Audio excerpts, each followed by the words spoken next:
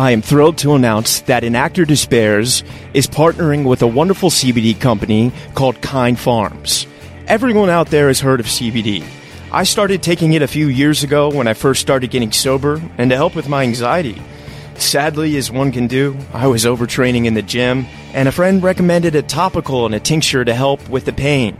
I tried it. It was okay. However, recently, I was introduced to a product that has really changed my life. Not only has it helped me with anxiety, but I am stronger than I have ever been. I'm able to carry out lifts my body used to prevent me from doing. Kind Farm products have single-handedly changed my life athletically and personally. They utilize 100% local licensed farmers, organic cultivation, and CO2 extraction for superior CBD. Kind Farms is turning CBD to a kind alternative to pharmaceuticals. Let's transform Tobacco Row into Hemp Row. If you want to get involved, please reach out. Together, we can make a difference. You can use my code RYAN10 for 10% off. You can find them on Instagram at Kind Farms Inc., all one word. That's KINDPHARMSINC, and their website is kindfarmsinc.com. Once again, my code for 10% off is RYAN10. And now, let's get started with today's show. Welcome to An Actor Despairs. I'm your host, Ryan Perez.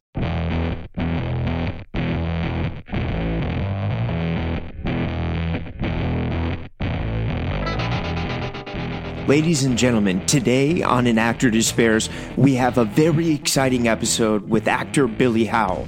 You've seen him in projects like The Seagull, Outlaw King, Mother, Father, Son, Star Wars, The Rise of Skywalker, and he gave one of my favorite performances last year in The Serpent, which was so wonderful. And we're here today to talk about his new show, The Beast Must Die, with Jared Harris. I got so much love for Billy. We really connected, and I relate to him on so many levels, and he was so open and giving. And I'm telling you, if I were a betting man, he's going to take over the world within the next year. Billy, I got so much love for you, man. Thanks for coming on. Let's do it again soon. Here it is. Billy Howell, welcome to An Actor Despairs. How are you doing, brother? I'm good, man. Yeah, I'm okay. Thanks for having me. Oh, man, it means so much having you here, man. You know, I've been very fortunate. You're episode 151, and I've been able to speak to a lot of incredible actors, man. And I say this with every degree of sincerity. You know, there's few actors that do this on a clinical level, you know, like obviously like Daniel Day-Lewis, you know, Meryl Streep, you know, and I've had some other clinical actors on the show, but you are absolutely one of them, man. You know, what I've seen you do with your work, man. I mean, you are a clinician. If I were carving out text, if I were writing it, you know, just like medicine, I would want to put this in Billy's hands to see what he does with it, because you're a master of your craft. And it's one thing to be a great actor, but to accelerate it to that level is something that so few actors are able to do. And I'm just so amazed at your work, man. And I'm stealing from you, and you're inspiring me, and thank you for your service. No, well, thank you. That's, I'm over the moon with that. It's a huge compliment. So, thanks very much. Of course, man. I mean every word. Sorry if that was overwhelming, but I had to say it. But I'm still learning how to take praise, you know. So I get it. Yeah, totally, man. I look forward to the day when I got to do the same. But tell me, man. So where did you grow up? So I was born in Stoke. Actually, it's on this cup. Oh, nice. So, what a great name for a town. So Stoke-on-Trent is where I was born. So that's where my parents met. And I think roughly around age 2, we moved to Oxfordshire. And my dad took a job at a university there as a junior lecturer in music. So we grew up around Oxfordshire and then moved into sort of Oxford proper in a place called Old Marston. So I grew up there until I was 10 years old. And it was actually, I remember celebrating the millennium in Oxford and it being, you know, this huge deal. And then shortly after that, we moved up to Scarborough, which is on the northeast coast. So, and then we sort of settled there. So my parents still live there. And that became our sort of family home. And then I left there when I was 18 For the however old long Vic? ago that was. No, and so first of all, for a different drama school, for a drama school called East 15 Acting School, which is in East London. Yeah, so my parents... Sorry, go on. Oh, before we even get there, man, talk to me about your childhood, moving around like that. Was that difficult for you, just kind of like building friends and then having to move again? Yeah, so, I mean, one that really sticks with me, and I've actually recently rekindled this connection with a friend of mine when I was in Oxford, called Freddie, and his father was an actor called John Benfield. He was in like Prime Suspect and all this stuff. And he was one of the sort of main reasons I became interested in acting anyway. Yeah, and I was fascinated by what he did, and he'd always come home with new bits of costume or props or whatever. And so there was a sort of a real sense of magic around what he did for a living. And yeah, so when we moved, I would have been 10 years old, and I feel like 10 is, they are definitely your formative years, and I think it's certainly a very interesting age for a young boy, because there's a lot starts to change around the age of 10, and I had this very close connection with my friend Freddie, whose father was an actor, and then I was sort of uprooted, and also there was a real sense of it was a massive culture shock too. So we moved up to Scarborough, and in Oxford we had this sort of very multicultural school, and we had kids from all walks of life and different backgrounds and whatever. And then suddenly I'm in Scarborough, and it was predominantly working class white kids. Yeah. So that in itself was like difficult for me to make sense of. At that age, I didn't quite understand, why there weren't any people of colour in Scarborough, totally. and why the attitudes as well to all number of things were sort of wildly different to where they were in Oxford. And then of course I turn up in Scarborough with this like quite polished, almost RP voice, I guess, but Oxford, and I don't know, a little bit more provincial than RP, I guess, but.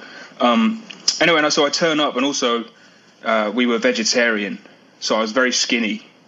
And when we arrived in Scarborough, there was nits going around or something. I think I've got 3 brothers, and one of us had nits. So my dad used to get the clippers out and like shave all our heads. So I turned up at this new school. The other thing to add was there's a 3-tier system, as in the education system. In Oxford, a bit like America. So you meaning like elementary, middle, high school, sort of. That's right. Yeah, exactly. And then the rest of the country, near enough, like has a 2-tier system where it's just primary and then secondary. Wow. And then you go to college, right? And so it was quite different. So I'd just gone up to middle school when I was in Oxford, and then I felt like I'd been sort of demoted when I got to Scarborough, because I was going back to primary school to finish primary school again. And I remember I turned up on the first day, really skinny, pale kid, the vegetarianism, and a shaven head, and the kids actually thought I was really sick. Like, oh no, sort of, yeah. So funnily enough, like what I learned very quickly, and I was already starting to find this out anyway, is to like win favor, if you like, is to clown around, is to fool around. And so because, again, I had to sort of make new friends and all this stuff, I spent a lot of my time not really paying attention at school, but drawing like fake moustaches on my face and, throwing things across the classroom and whatever else. Trying to be funny, or just like trying to enjoy yourself, or? Yeah, I think so. Yeah. I think it was I was a lot more daunted. And this is a recurring theme with me anyway. I was far more daunted by the whole thing, far more overwhelmed than perhaps I thought I was. I've often like faced things and I thought, no, I'm completely prepared to do this, and it's okay. We've just moved place. But actually, now in retrospect, I look back and I think, I was a really sensitive kid. That hasn't changed either, and it was a big thing for me to face. To then sort of, make new friends. And I speaking haven't. of, sorry to interrupt, the RP, because I know I got to say, probably in all the world, UK has the most diversity of accents, and each accent can perceive so many subliminal things about someone, and so many assumptions can be made. Was there a target on your back for having that accent? Yeah, I mean, I wouldn't go as far as to say there's a target on my back, but I think it was interesting because I think what it taught me was that accents, in a way, although they're sort of we subsume them. Is that the right word? We sort of take them on. We assimilate this voice, and that sort of becomes us. That becomes our voice. And I remember quite early on thinking, I don't speak like everyone else at the school. They've got this quite broad Yorkshire accent, and of course, over time, it will have affected the way I spoke because I was only 10, and the voice does evolve and it does change, more for some and less for other people. But I think I realised perhaps that yes, that the voice was a tool in a way, and that some people who spoke a certain way, I don't know how to say this diplomatically, but like some people who speak in a certain way can be more persuasive than others. Yeah. I know that you say no more. I know what you mean. Yeah. So that was kind of interesting, and I thought, hold on, I suppose one of the benefits of having moved around so much and having had all these experiences in these different pockets of the country was that I got a real good understanding of the difference, and it is sort of wildly different culturally and things like accents and dialect. And the class system is well, right? For sure. Yeah, absolutely. That's incredible. Talk to me, when, what are we talking, like 13 here? Is it about the age we're talking about? So that would be when I'm into secondary school, when I'm in Scarborough. So I've gone through primary school, gone up to secondary school.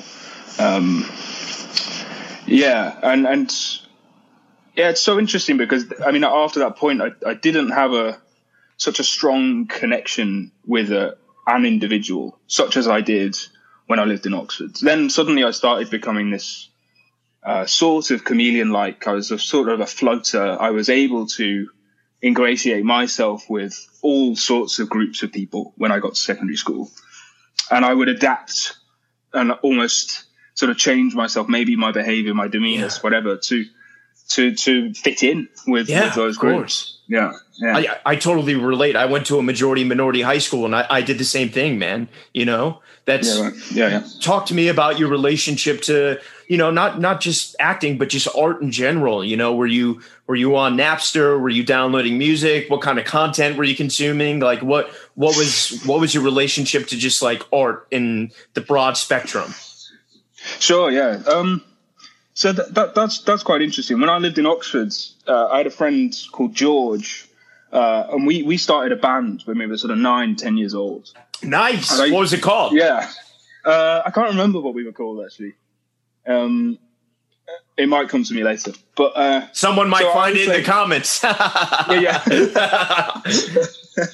Who knows? Yeah, that would be great. But I remember sort of rehearsing with him, and I'd been given this saxophone for Christmas, and I still play. Actually, I had a hiatus from it, but I picked it up again recently.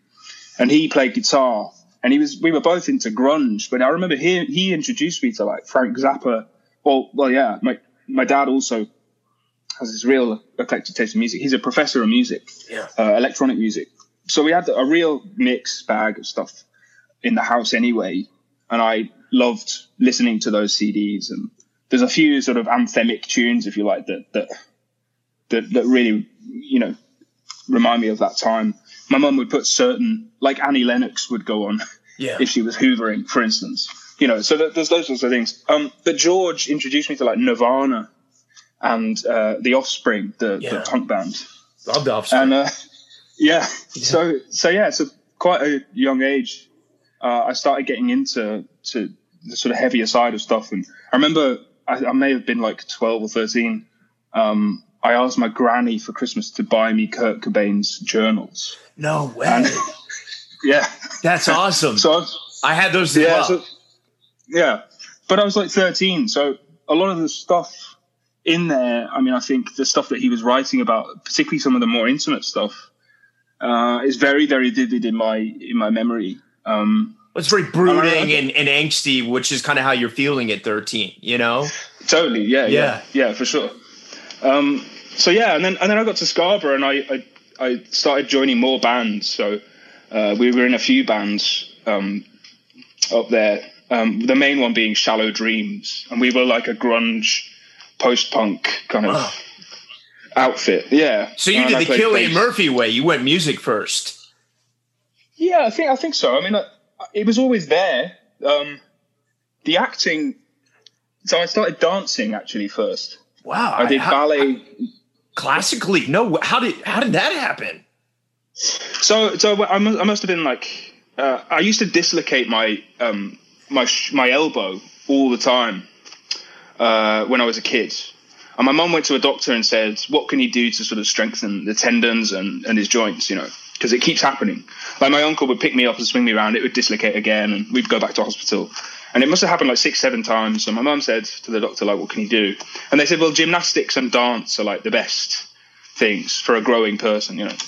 And so I did. I started gymnastics, which didn't go down too well with me. I mean, all the girls, it was mainly girls, obviously, doing it, they were like far advanced from where I was. Yeah. And the teacher reminded me of Tina Turner, actually, the gymnastics teacher. And she was just quite stern with me all the time. Anyway, so that didn't go down well, but I enjoyed dance. So I did ballet and tap. And that got me my first role, playing Bobbin the dog in Cinderella the pantomime. Wow. Yeah. So that was my first. No, so this would have been at the Oxford Playhouse. So it's like a legitimate. Yeah. Nice, proper theater. Wow, amazing. Yeah. So yeah, I played Bobbin the dog, and that was like the first show. So I sort of realised that perhaps is something that I would be interested in. And then I became this brooding, angsty teenager, like you said, and became less interested in it, perhaps because of the connotations. Also, I was bullied about it. You know, I was bullied a little bit about dance because I carried on doing ballet when I was in Scarborough. People would take the piss. You know, I didn't quite understand it, I guess. So I gave it up. And then until I was about 16 or 17, I just forgot about theatre as well completely.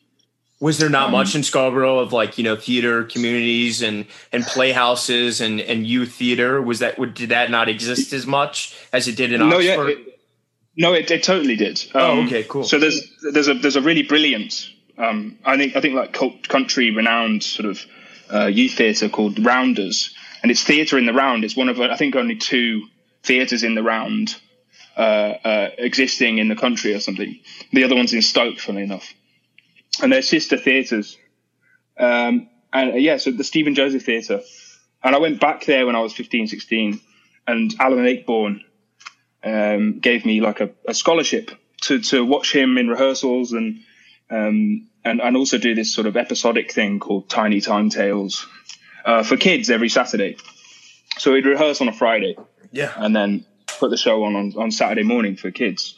So yeah, I mean, I started to become more interested in it again, more through community theatre, through things like developing workshops eventually and helping the staff out as well, you know, with the younger kids. And it's funny. I'm kind of losing my train of thought. But were your parents encouraging you of doing this and continuing the arts? You know, I mean, trust me, I know how tough teenagers can be on anything that's not cool. So like leaving dance behind and doing this like community theater thing, you know, were they like, yeah, you know, Billy, that's great, we want you to do that, you know, or where were they at on towards the support system?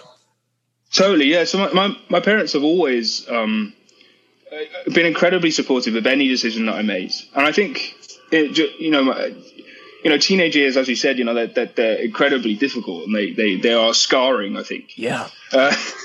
And I was a very, very troubled teenager, young man, and there was a moment I sort of got in with the wrong crowd, and it was sort of through the music route. I'd met people in bands, and the band and the gig scene in Scarborough at the time was quite big, actually, and we would play, proper gigs at proper venues. So I was pretty wayward at that point. Wow. And so there was like there was a danger that actually, and I kind of remember it quite vividly. I dropped out of college twice. So we're talking like 16, 17 here, and I dropped out of college twice. My mum couldn't get me up ever in the morning to get to college. And were you not doing theater at this time? It was just regular, college at this point, basic studies. Yeah, no. So I chose all pretty arts-based subjects. I think music tech, drama, and English, actually, English literature.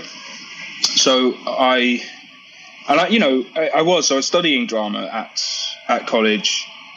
I was kind of done with the education system, really. Yeah. I dropped out as well, man. I totally get it. Yeah.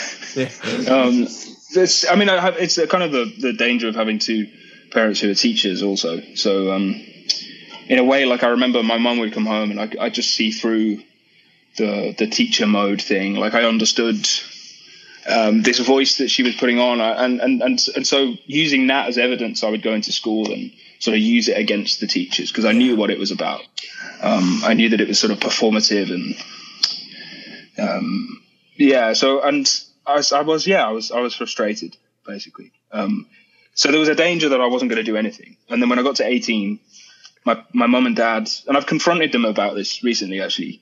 They just said, right, look at drama schools. And I was encouraged by the youth theatre leader, a woman called Cheryl. And she said, audition for drama school.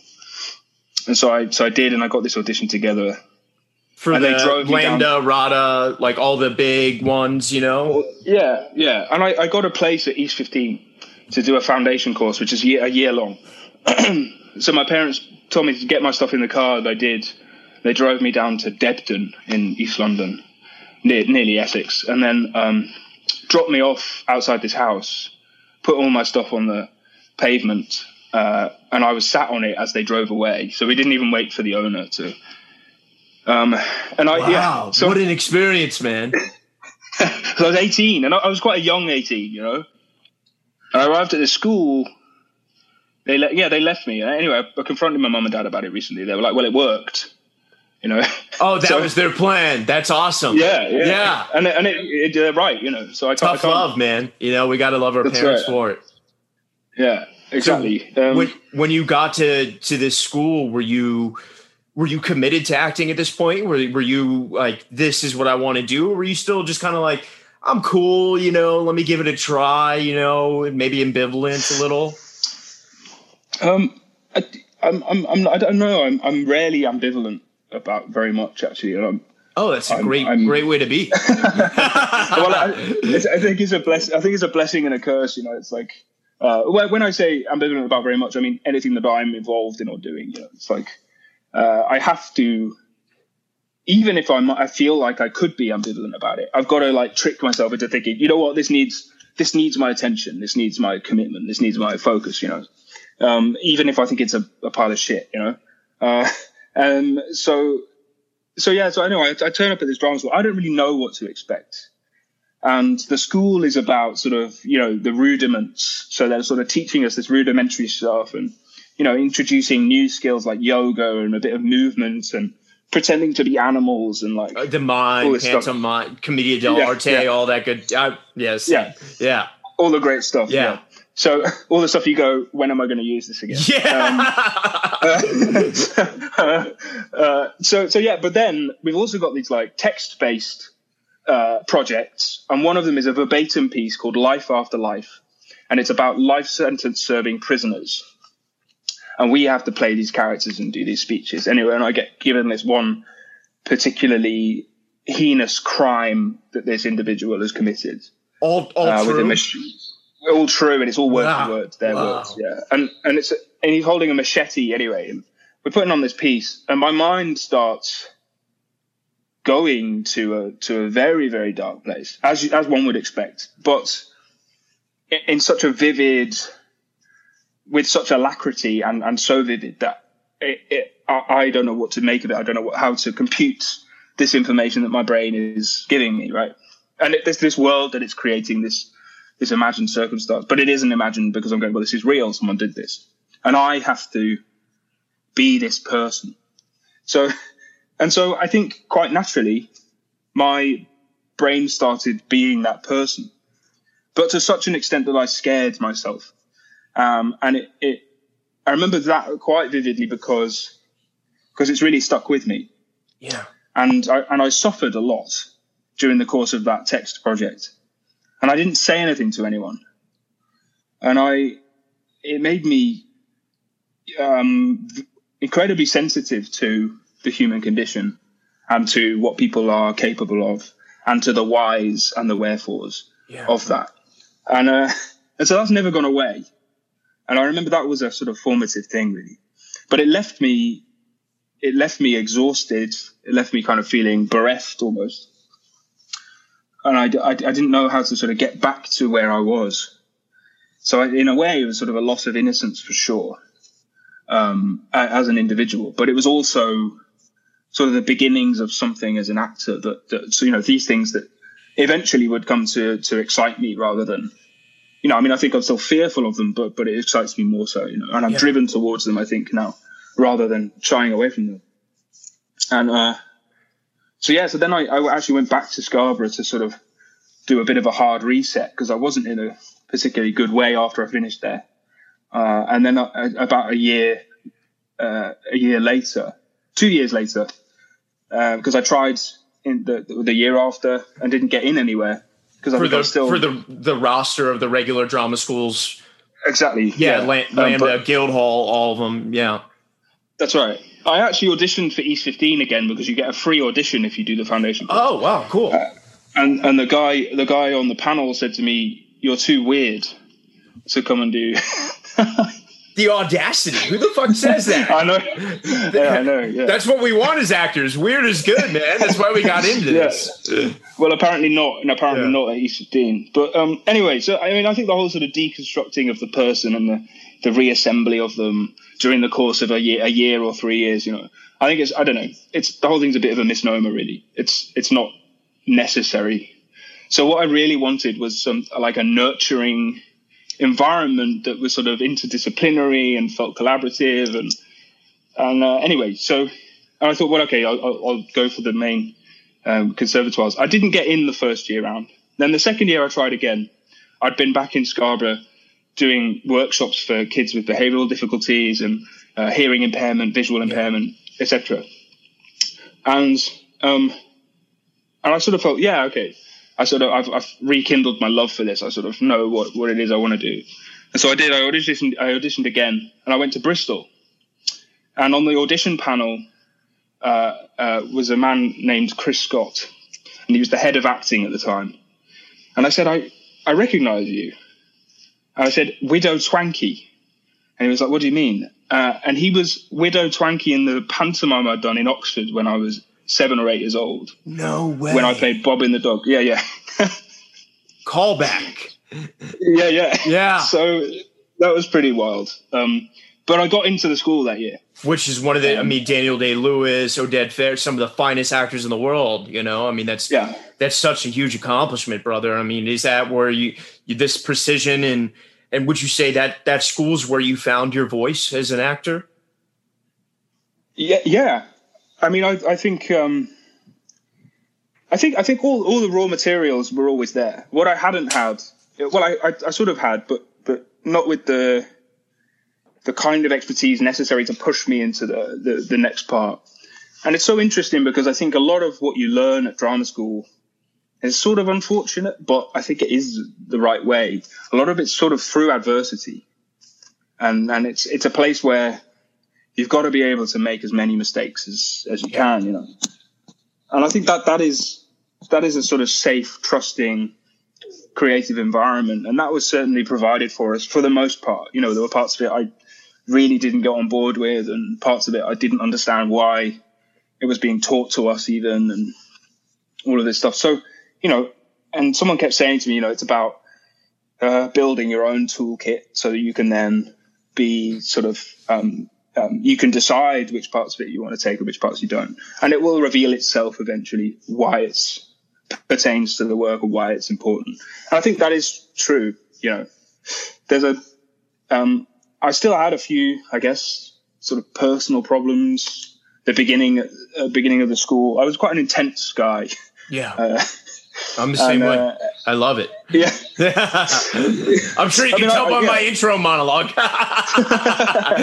Yeah. I've never known anything different, so it's like, there was a moment at the school, like, I think a lot of the group found it a bit overbearing. And I remember having this meeting where we all sat down, and it was sort of made clear to me that I was being too intense. So I remember sort of going, okay, so I have to make an effort. I have to make an effort here to essentially conform, really. And that is what they were asking me to do. They didn't want me to be this sort of bouncing off the walls kind of intense guy, They needed me to be a bit more normal. So I guess if anything, it sort of taught me normal a bit, which has come in handy, actually. I'm sure. Yeah. And all in all, because obviously I get to the project, would you say Guildhall was a good, secondary foundational experience for you? Bristol Old Vic. I'm sorry, Bristol Old Vic. Yeah. That's all right. Yeah. No worries, man. Yeah.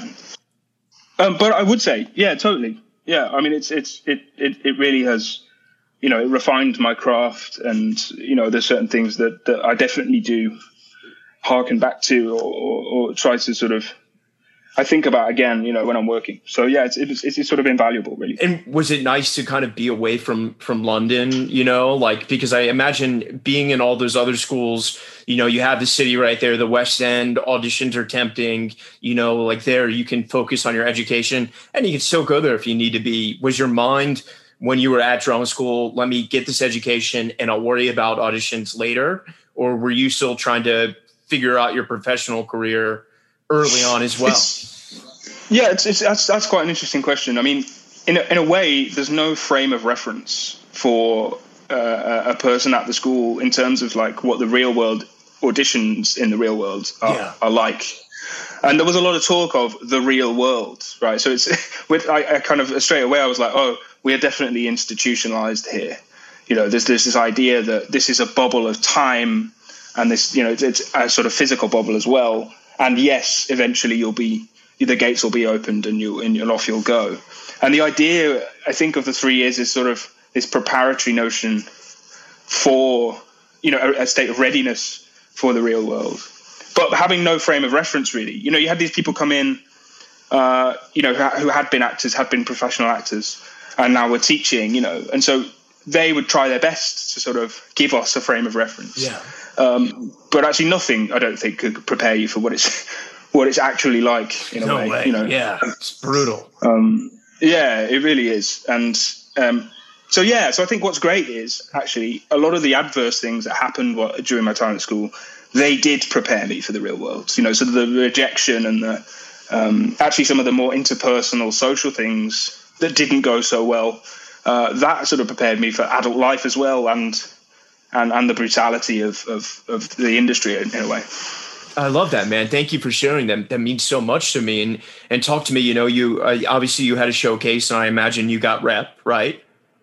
Yes, not straight away, actually. Oh, wow. The showcase happened. Yeah, I think it's actually, they made me sweat a bit. But my understanding, I was with my then agent. I've actually moved now, but he waited a week, I think. He told me a few years later the reason for that was his boss said to him, "If you don't sign that boy, you're gone." Basically. So well, that dude's the man. So yeah. Wow. Yes. So it's sort of an ultimatum, and apparently I was his first client as a solo trader, as a solo agent. So yeah, we were together for 7 years. And that got you Glue, which was the first thing that really kind of launched you into the UK stratosphere. Would you say, right? Yeah, absolutely. Yeah. I think Glue was interesting. It's similar sort of ballpark to Skins, same writer as Skins. Love Skins, classic. Yeah. Yeah. So it was. I mean, it definitely was. All the angst must have come back to use, you know. Yeah. That's awesome, man. And then talk to me. You know, when you're there, you know, I've talked to this with a lot of British actors, you know, and you know, there's so much, you know, period piece drama, and there's so much amazing, you know, stuff in the West End, and obviously having the credentials of the Old Vic, you know, I'm sure there was no shortage of theaters that wanted you. Where was your focus? Were you I want to do film and TV, or were you really just open to working? Yeah, it's funny because I think again, it's about this expectation. When I was at school, at drama school, I think the presumption was that I would go straight into sort of classical theatre, because we'd done so much of that, speaking classical text, and it didn't happen. You know, I mean, eventually I worked with Richard Eyre twice on two classical, well, they're essentially classical pieces, Eugene O'Neill and an Ibsen play. But you know, that took a while for that to actually happen. So I think my expectation was I was going to go straight into theatre, and I've been quite fortunate. You know, I've done nearly a play every 2 years or something. You know, but that's amazing. I hoped that it would be more than that in a way. I thought I really wanted to continue the education process, if you like, because I think if anything, I learned so much more about my craft doing theatre in a way. I mean, it's a totally different skill, isn't it? I mean, but I think to really find refinement and to experiment and to play with things, you know, you have the luxury of this rehearsal process. Also my people skills, I find like you know, I can really stretch them doing a play, you know. So yeah, that was the idea, but then it didn't happen. I just TV, loads of TV, and then started doing films and we got, you know, I'm sorry, you know, I'm not trying to skip over things. There's so much amazing things, right. But you know, Dunkirk, you know, a game-changing film with probably, you know, top 3 best directors living in the world, and definitely one of all time. You know, when that came your way, I imagine, you know, you probably have seen the Batman films and maybe some of the other Nolan's work, but was that like, just talk to me about that audition and getting that project? Was that a wild time in your life? Yeah, it was. I mean, it's a bit of a blur, to be fair. Like, I mean, we were there. I was there for all of 1 week. You know, I only had a small part in the film, but everyone kind of does. That's kind of why it works. You know, it's like 100 different characters in the film. You know. Yeah. Right. Yeah. Absolutely. I remember turning up and like I'd never experienced something as vast as that. You know, I think, you know, at that point I'd only been on fairly small sets really, and then suddenly there's like 400 supporting artists in a warehouse, and I'm sort of led through them, and then I lose my way, and then a French sort of costume person starts dressing me in an army uniform, and so that I think I'm one of the soldiers, and so I don't really know what's going on, and then someone sort of pulls me away, and they're like, "Are you Billy Howell?" I was like, "Yeah," and they were like, "Why are you dressed in that uniform? You're in the Navy. You're not in the army." No way. Yeah. So it was kind of, I was a bit rabbit in headlights really, in terms of, well, not so much at that point. I guess, you know, I've been working for a while, but in terms of the vastness of it, you know, it was quite like, and no penny is spared on that set. I'm sure, you know, just showing up must have been crazy. Yeah, no, absolutely. Yeah. That's amazing, man. And then, you know, talk to me, you know, obviously, like when you said, there's a lot of characters on that, but I'm sure, you know, then with your agent and your reps, that credit mixed with glue, you know, gives you a lot of impetus and decisions. You know, what was, you know, like, I know you did, you know, speaking of classical, you did The Seagull, you know, what was it like doing something classical in a film? Was that really cool, kind of using these tools that you learned, but then also using the film tools and making them amalgamize and to this really interesting it's really interesting. That was actually the first film, even though it came out much later, it was actually the first film I'd been in, and of course I was working with Saoirse Ronan, and who you worked with again, with who I worked with again. Yeah, absolutely. That was like, we were flown to New York. we had 28 days to shoot this, indie film in upstate New York. I, first of all, had never experienced heat like it because we were there in the middle of summer. Oh, that's it and right now. I'm in New York. Yeah. It's right out that window. It was just something else. And I remember seeing the Pride Parade, and we were being picked up on the block that the Pride Parade was going past. And I was just like, I mean, Pride is big, in London, but this is just like it's another something level. else, man. Yeah. So we were there in a car in a hot, sweaty leather cocoon, driving to upstate New York in like 45-degree heat or something crazy. But then we got there, and it was just like from beginning to end, this like really, truly collaborative, quite cerebral process, where I was really allowed to discuss, the nitty gritty of Constantine and what is going on in this play. And Annette Bening actually came to see me in Ghosts, which we did at BAM in New York. Oh yeah. I heard about that production. I wish I could have seen that, man. Yeah. So that's actually what got me the gig. She came to see me afterwards. And Annette did. She was a champion of yours. Yeah. That's awesome. Absolutely. Man. Glenn Fleshler is a really good friend of mine. He's done the show twice. Cool. Yeah. Oh, brilliant. Nice. Yeah. I've got a lot of time for Glenn. I think he's brilliant. And it was great. It's like, that was a really empowering experience, in the sense that like really what I had to say and my thoughts were like really listened to, and they really wanted to know, and they really wanted to give me ownership of this role of this character, And so I think that for me was like, oh wow, okay. The same power I felt when I was bobbing the dog when I was sort of 7 or 8 years old, this power I had over the audience, that if I change the use of this prop, I can make them laugh or whatever. Then suddenly I'm sort of on this set and I'm like, oh wow, okay, this is the same. It's the same thing. I still have that power here.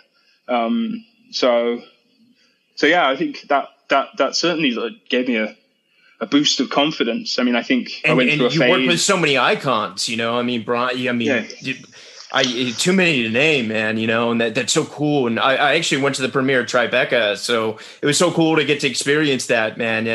I saw Peter Sarsgaard do it in 2008 with Kristen Scott Thomas. So I thought you were an incredible Constantine, man. It was so much. I mean, dude, it was an epic work, man. Thank you, man. Thank you. And doing that, then, talk to me about coming back, like, I'm at a loss for words because I'm just so devastated she's gone, but getting to work with Helen McRory, how was that experience? That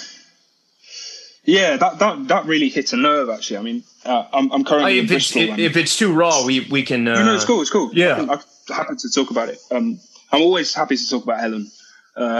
So I'm actually Mother, Father, Son is the project. That's right. Yeah. That's right. Yeah. So Mother, Father, Son. I'm playing a stroke victim. He has a stroke in episode 1, and then we should sort of follow that. So I was quite sort of isolated, if you like. It was very much, there was my story, and then there was everything else going on in the story, and so it felt quite isolating. And again, because I have this sort of penchant for darker roles and wanting to go to darker places, I guess it's a kind of masochistic kind of, relishing the fact that I'm having to go to these darker places. But I did, but it does take its toll, and I saw Helen, for the first time, and we had this scene across from a table, and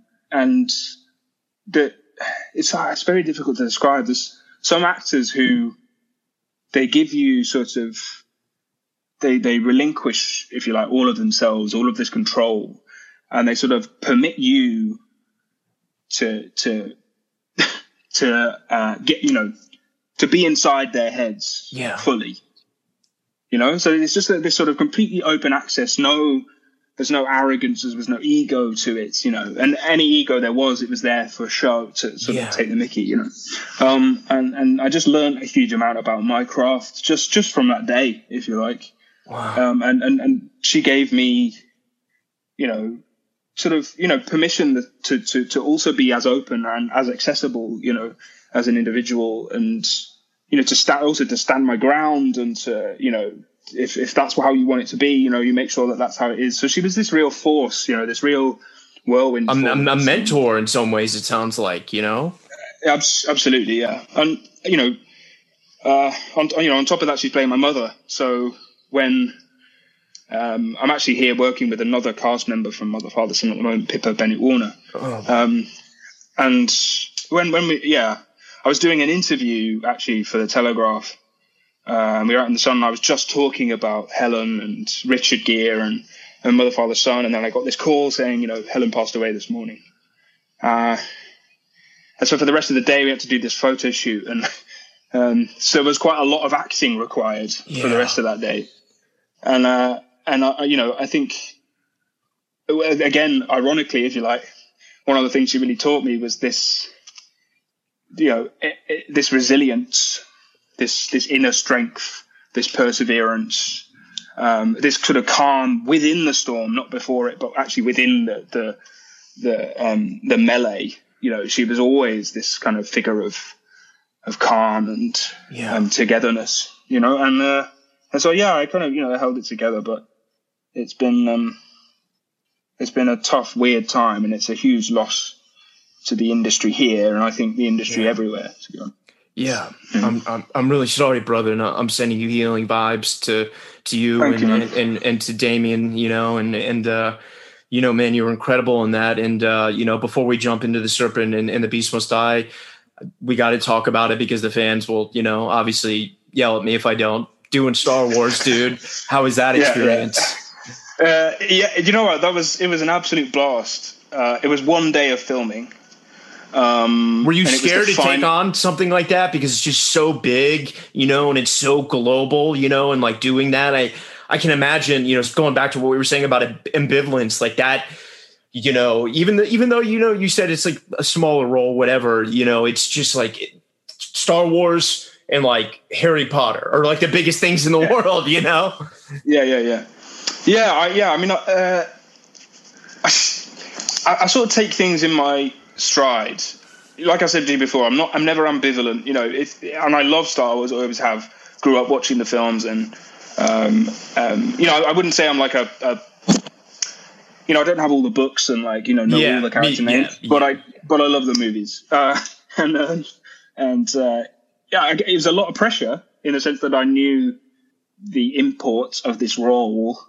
Who he was, in terms of the rest of the story and what that actually means for the rest of the story, the mechanics of it. So I sort of did feel a pressure there. I was in very safe hands because of JJ. I knew how brilliant he was. And you probably had to keep a secret, like Mission Impossible style for like a year, right? You couldn't tell anyone. Yeah, it was a bit like that. Yeah. And then of course I had Jodie Comer. So, she was. We were both sort of a bit like, whoa, this is again, it was like a set I'd never seen before. It was like something else, and all these sort of animatronic like aliens and monsters and stuff, and people on lines flying across the, it was pretty. Pinewood Studios in London. I mean, the best in the world, man. It doesn't. That's right. Yeah, that's so cool. And was that fun? Did you have a good time? Yeah, it was a lot of fun. Yeah, I mean, the one thing that made it strange was it was their last ever day of filming for 7 years. That's kind of whole bleak. group of people. Yeah. So it was a weird like dichotomy. Like everyone was hugging and about to say goodbye, and we were just saying hello. So it was an odd timing, but still enjoyable. And then, dude, first, how did it come your way? The Serpent, was that an audition? Was that an offer? Like, it was an audition. Robert Stern, who was casting, who did work with Nina Gold, said to me, "Are you free tomorrow? We need to fly out to Thailand in 2 weeks, and we need to cast this role." So, and he's Dutch, and I was like, I can't really do a Dutch accent. I don't know about this. And so anyway, I had a day. Your Dutch accent in that show is incredible. The fact that you just said that, I was like, you must have had like Dutch family members. Go on. Sorry. No. We have a close friend of the family who is Dutch, but I don't know. It was a tough ask. I had 24 hours to prep like 12 sides of A4 for this audition. and I didn't really know the story or anything about it. Yeah. So anyway, just used those 24 hours to the best of my ability, and then went in the next day and did this audition. And then another 24 hours later, I found out I got this role, and I was flying out to Thailand in about 2 weeks' time. So it's. Did you call a dialect coach? What'd you do? Yeah. I mean, straight away I was going, guys, I really need to brush up on my Dutch here. So the beginning of that journey was quite, as it often is with me. I mean, it's like quite stressful. The social aspect of getting to know new people, maybe even living somewhere new. So in this case, the other side of the world for 4 months. So it was a lot, and it's the furthest and longest, not longest, but the furthest from home I think I'd been or filmed, for a long duration. And then again, the heat. So even though New York was hot when we did the Seagull, like this was another level. Tropic hot, and different kind. Yeah, just a whole other thing. And so just unbearable for me. I don't deal with heat very well anyway. And then I found out that it was, of course I knew it was set in the 70s, but found out I would just be wearing like polyester and viscose. Oh, God. They must have had a band behind you the whole time spraying you down. It was just mental. Let's just dress them all in non-breathable fabrics. So yeah. Well, the character's constantly in distress, so it works. The sweat. I wasn't acting. I was just hot. Yeah. No, man, you were Daniel Day-Lewis. You were using it. You were method, bro. That's awesome, man. Was that a fun? I mean, it's incredible. I mean, I'm not going to lie. I didn't know the story. So, it's just so unbelievable. But you as that and you and Ellie, man, you guys have conversations in Dutch. Like you made it look easy, like how did you do thanks, that? Man. Yeah, I, to be honest with you, I don't know is the answer. I mean, at the time I was working very much from a place of stress, almost to an unhealthy level. And I've sort of changed that since, or I'm starting to, to like, find a more holistic, more tenable method of like working towards a character. But I do tend to like work from a place of stress, and it's really full on. And the stakes for me as an individual, as a person, are very high. I'm like, if I get this wrong, it's the end of the world kind of thing. So that's You're an artist. We're tough on ourselves, dude. You know? Yeah, man. Yeah. So that's the amount of pressure I put on myself. But then when I started to relax and started to, I call it, the effort factor. I don't mither myself quite so much. And then I start to enjoy myself. So and we did. We had a whale of a time in Thailand for those 4 months. And then for all that suffering, what's it like now to see the world? Just enjoy it so much. Has it all been worth it? Yeah, I would say so. Yeah, absolutely. I see a Golden Globe and an Emmy coming your way, brother. I'm calling it here. Man. If I was a betting man, it's going on you, dude. You did incredible work, man. But obviously you're gonna have to come back sometime, because I could talk to you for hours. But let's jump into the Beast Must Die. Talk to me. Sure, yeah. This is based on a novel. Did you know about the book? It's with Jared. No, I that's right. Yeah. Jared Harris, Kush Jumbo, myself, Geraldine James, Mia Tomlinson, Barney Sabin, who's a new actor. Dome Karakowski is directing for Britbot. Yeah,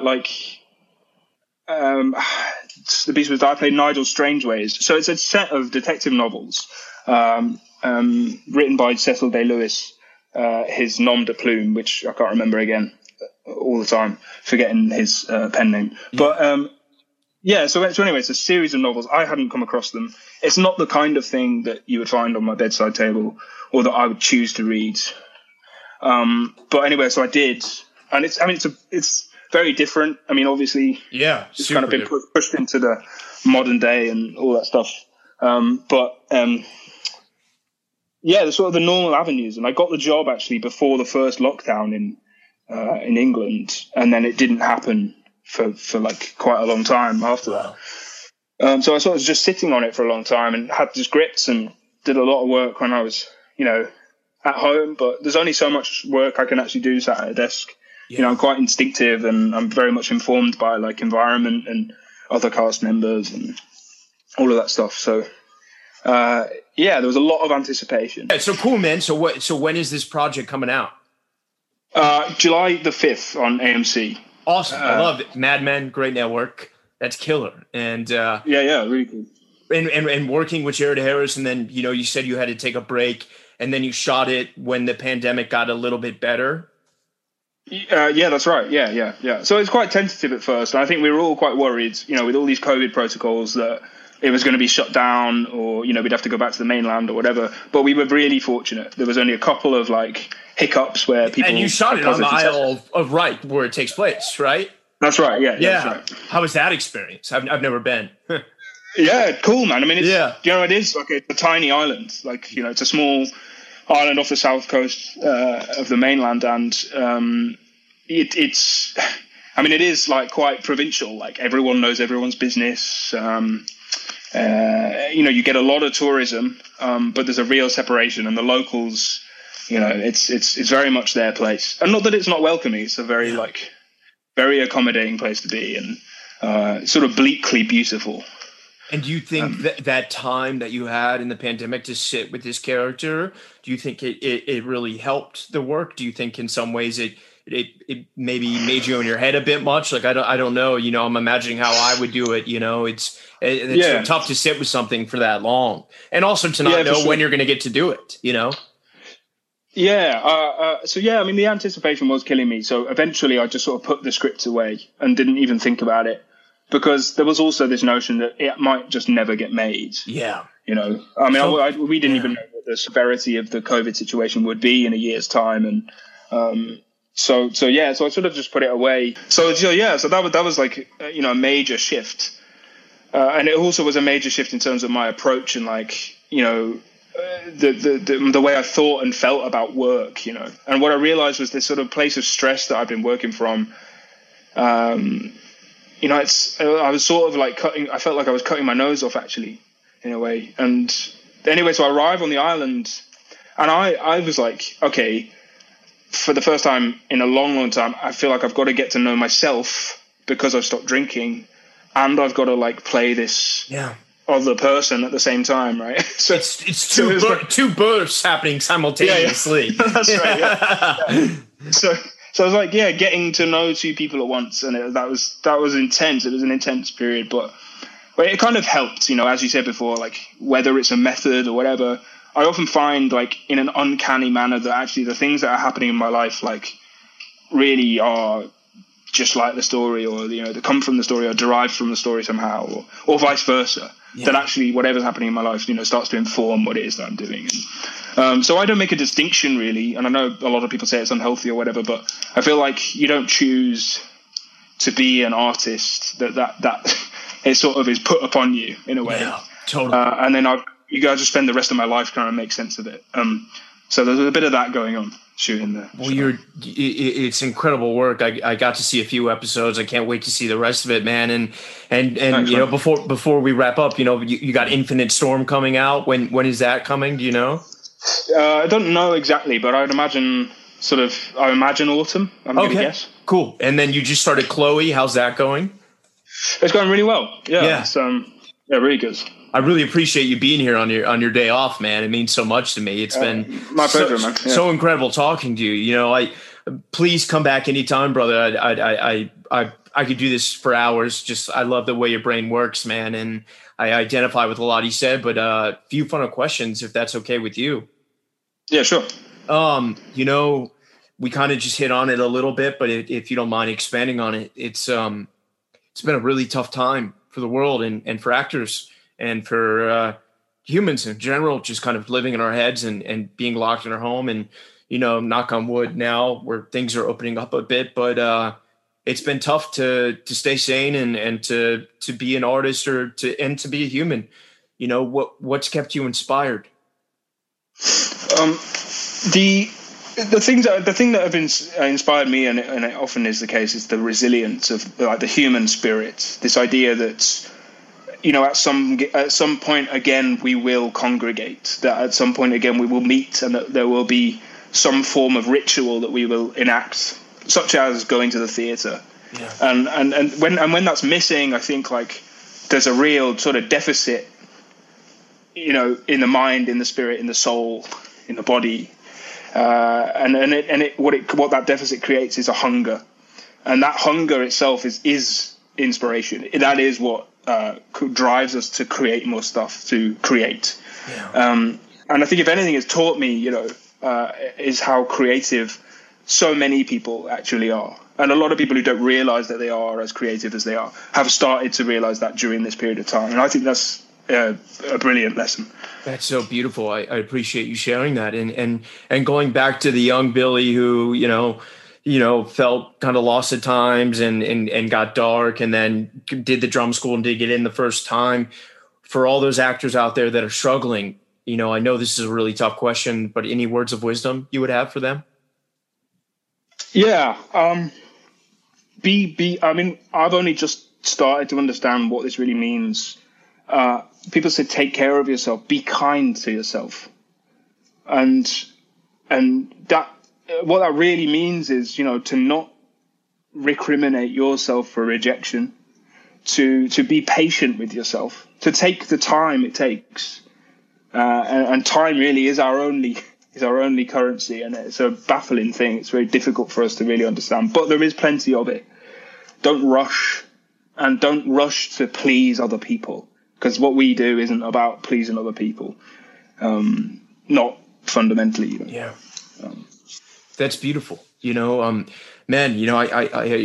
I'm so grateful for your time and your work, and I'm telling you here first, man, that nominations, plural, are coming your way, and the work that you're doing is incredible, man. And you're a real force to be reckoned with, and you got so many amazing things ahead of you, and I'm so excited to see them all. And I'm Team Billy all the way, man. And please come back sometime and let's do this again and grab coffee one of these days when the world's back to whatever degree of normalcy we hopefully get to soon, Yeah, for sure.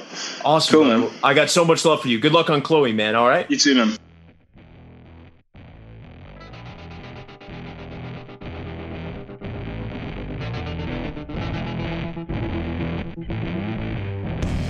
If you like the show, rate, review, and subscribe wherever you listen to podcasts. Thank you for listening.